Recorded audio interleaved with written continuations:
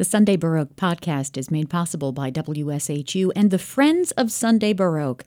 You can find out more about the Friends of Sunday Baroque and find out how to become one yourself by visiting our website, sundaybaroque.org, under the Contact tab. O Freunde,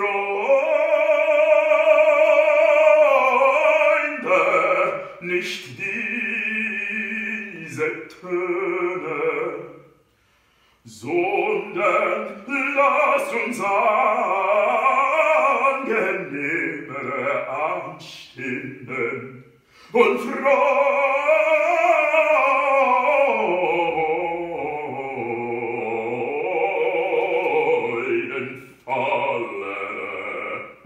Virginia native Davóne is an opera singer, a bass-baritone with degrees from Harvard University and the Juilliard School. His broad career includes international performances and leading roles in numerous world premieres of operas. He also co-created and starred in The Black Clown, a dramatic work adapted from the poem by Langston Hughes. And in 2020, he created and co-composed Vigil, a music video about Breonna Taylor that premiered on the Lincoln Center website and received its orchestral premiere by the Louisville Orchestra.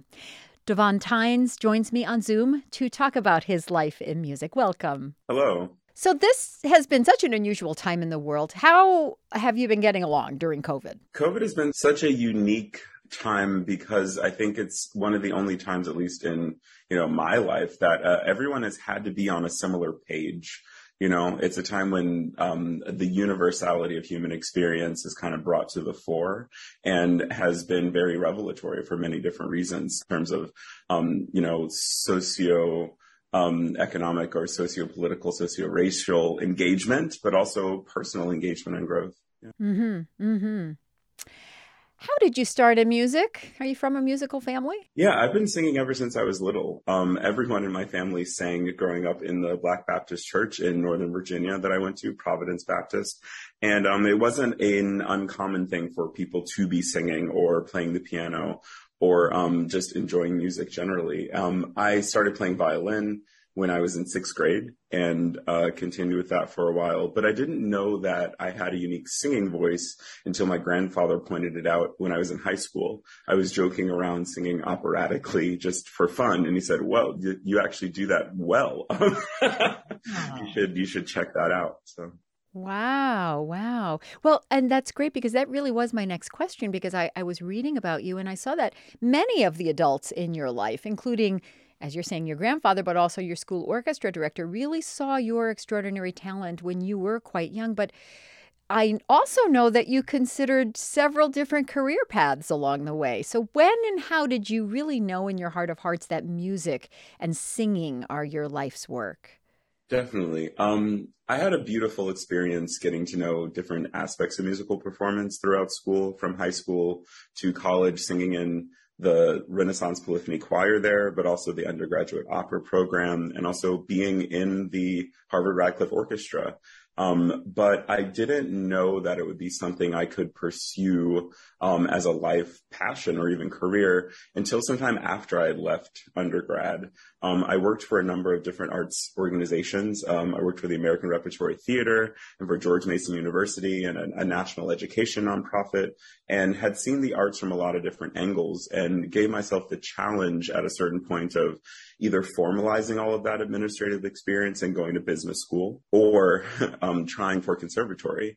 And I told myself if I got into a conservatory, I would go. And if I didn't, I'd figure it out with business. And so I got into Juilliard, and I took that as a sign that I should pursue it. I think this is probably a good time to point out that you got your undergraduate degree from Harvard in sociology, right? Yes.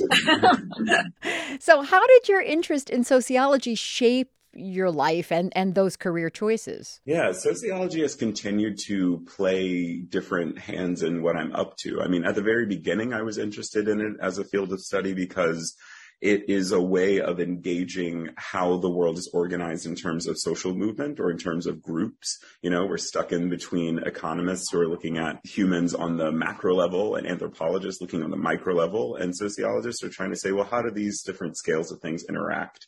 And interestingly enough, I continually find that frame of thinking evident in the work that I've been up to in classical music, even in thinking about why did cultures create and propagate certain cultural practices, and what does it mean to engage identity in the context of those practices.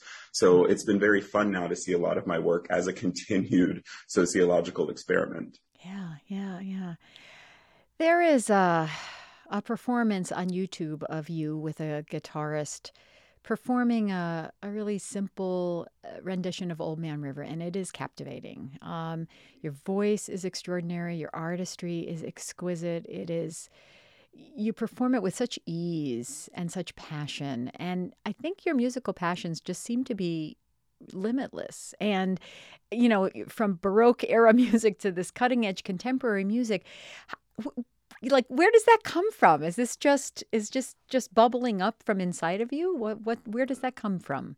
I think something that really invited me into a way of engaging different types of musical styles and aesthetics was growing up in a lot of different contexts. Growing up a Black person in a predominantly white area, or coming from the Black Baptist Church, but making money singing in the Greek Orthodox Church, or the National Shrine or National Cathedral, having a lot of different interactions between contexts kind of forced me to have to reconcile how all of those things existed together, and how myself as a single person existed in all of them. So in terms of music making, all of these different angles of human culture have their own beautiful aesthetics and genre, and I was exposed to all of them. And so in going forward in my music making, I find it really critical to allow myself to embrace all of that at the same time.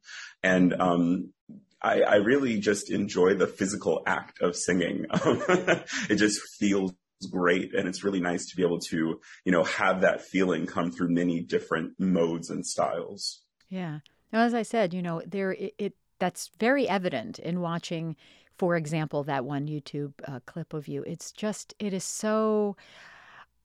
captivating. That's the only word I can think of. It's just so gorgeous. And do you have, all of this said, do you have any favorite composers or music, and maybe why? What are some of the things that you feel you are drawn to in particular? I have a broad array of music that I love and love to listen to, but some factors that I love to find are really instinctive employment of rhythm. Rhythm in ways that connect to Black gospel tradition, but also various types of contrapuntal drumming that even find themselves in Western African tradition. So kind of polyrhythmic situations that get reinterpreted in all kinds of ways. Stravinsky does that in certain ways. John Adams does that in certain ways that I love, but also a certain color palette of harmonies that I tend to gravitate towards. I kind of do experience music synesthetically, meaning certain pitches and harmonies have certain colors. And I found that I tend to like things that are in the blue, purple, kind of topaz world. And what that might mean harmonically is things that are usually like diminished chords or leading or subdominant chords. They tend to have the emotional thrust within music that moves it towards conclusion. So it's kind of a place of beautiful tension. And that's found a lot in late Romanticism, in early Schumann, in a lot of French Impressionism, and also in gospel. At what point did you figure out that you had synesthesia? I realized I had synesthesia when I started referring to note names as colors with a friend and just assumed that everybody thought the same way. Isn't A major red for everybody? Isn't G major green? But they say, no, that's unique. Wow. Are there some roles that you're, kind of eager to do that you haven't yet done yet? Yeah, I've been looking forward to doing a Don Giovanni for a very long time. And I knew that I didn't want to do it until I could do it incredibly. And, it's a role that I think a lot of bass baritones aspire to. And coming from new music, I thought I needed to spend more time getting to know myself and my voice before trying to tackle something that is from the older canon. I think there has to be a sort of clear reason, a clarity of vision for why you're drudging up things from the canon. And I think now that I'm becoming more settled in my artistic perspective, I could take on that kind of role with a sort of hopefully ingenuity that will make it necessary. You're also creating some multimedia projects with some pretty urgently topical themes, such as your visual video about Breonna Taylor. How does music intersect with social justice for you? Music interacts with social justice just as much as anyone's life interacts with existing. I mean, I know that might sound very broad, but like by the very nature of us living in a society together, we are inherently political in our choices and how we group together and articulate those choices together. So my making a video that calls upon the tragedy of Breonna Taylor is simply myself making an artistic response to something I personally feel is very urgent. Yes, that could be scalable to social justice movements or political movement, but I also see it as, the plea of myself, someone who feels the danger, the impending danger of inequality leading to unjust murder for myself or for my family, and speaking directly to that issue in order to provide survival or safety for myself or other people. So in that sense, if anybody or if any artist is honest about what they're engaging, it will inherently be political. Yeah. And do you have some specific projects lined up for the future? One thing that I started making with colleagues over the pandemic is a show titled Eastman, about the life of Julius Eastman, composer, someone who has been lesser known in the general classical musical canon, but in the past 5 to 7 years has come to much more visibility.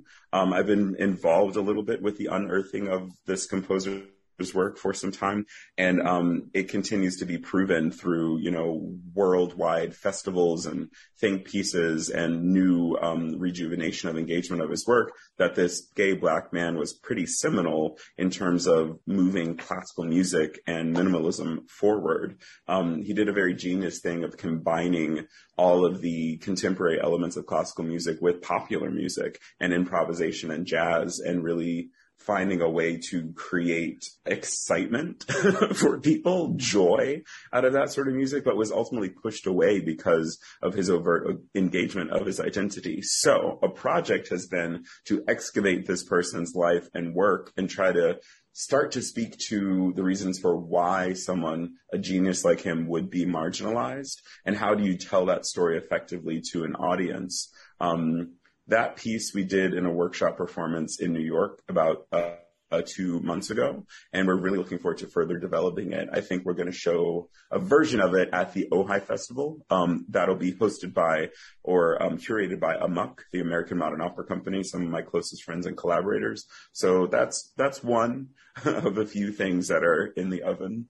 Yeah, wonderful. What else? What in general, music or otherwise, whatever, what are you passionate about? What are you most passionate about in this moment? Right now, I'm passionate about working to model the possibility of institutions engaging artists for the individuals that they are. I've had the blessing and privilege of having a lot of agency in the work that I do, and it's allowed me to look behind the curtain of institutions and find how my own personal identity can be articulated with the help of the institution through the work that I do. And I think that this is a pathway that many artists would greatly benefit from, and that art in general might benefit from, but is often not the purview of institutions that hold power. So I'm trying to, look under the hood of the car and see what I can share about the blueprint with other artists, and in turn also get to know institutions in a way for them to maybe more deeply realize their potential in serving humanity through the arts, as opposed to being a kind of secondary purveyor or museum of cultural artifact. So I'm passionate about institutions, meaning what we've all agreed in contract to uphold, to actually uphold the individual. It's a form of mentorship, really. In a way. I mean, I would personally tend to not put it in the frame of mentorship, because that for me is imbued with a certain patronization of the bodies that are being engaged, but rather wanting to engage both institution and individual in a way that realizes the potential of both. I don't want to mentor an institution. I would love for the institution to itself realize its better potential. And I'm not trying to tell any artist what to do, but by example, show the possibility of changing the system that is. So in essence, that's different than mentorship in that I hope it's more active. I hope that I'm actually having an impactful effort as opposed to a guiding effort. Fair enough. Well, I have been speaking with the acclaimed bass baritone Davóne Tynes about his remarkable life in music. At this moment, so many more things that we'll have to talk again in, maybe a few months and see where you're at that point. But thank you so very much for your time. Thank you.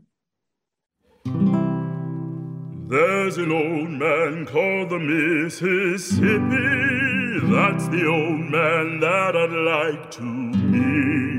What does he care if the world's got troubles? What does he care if the land ain't free?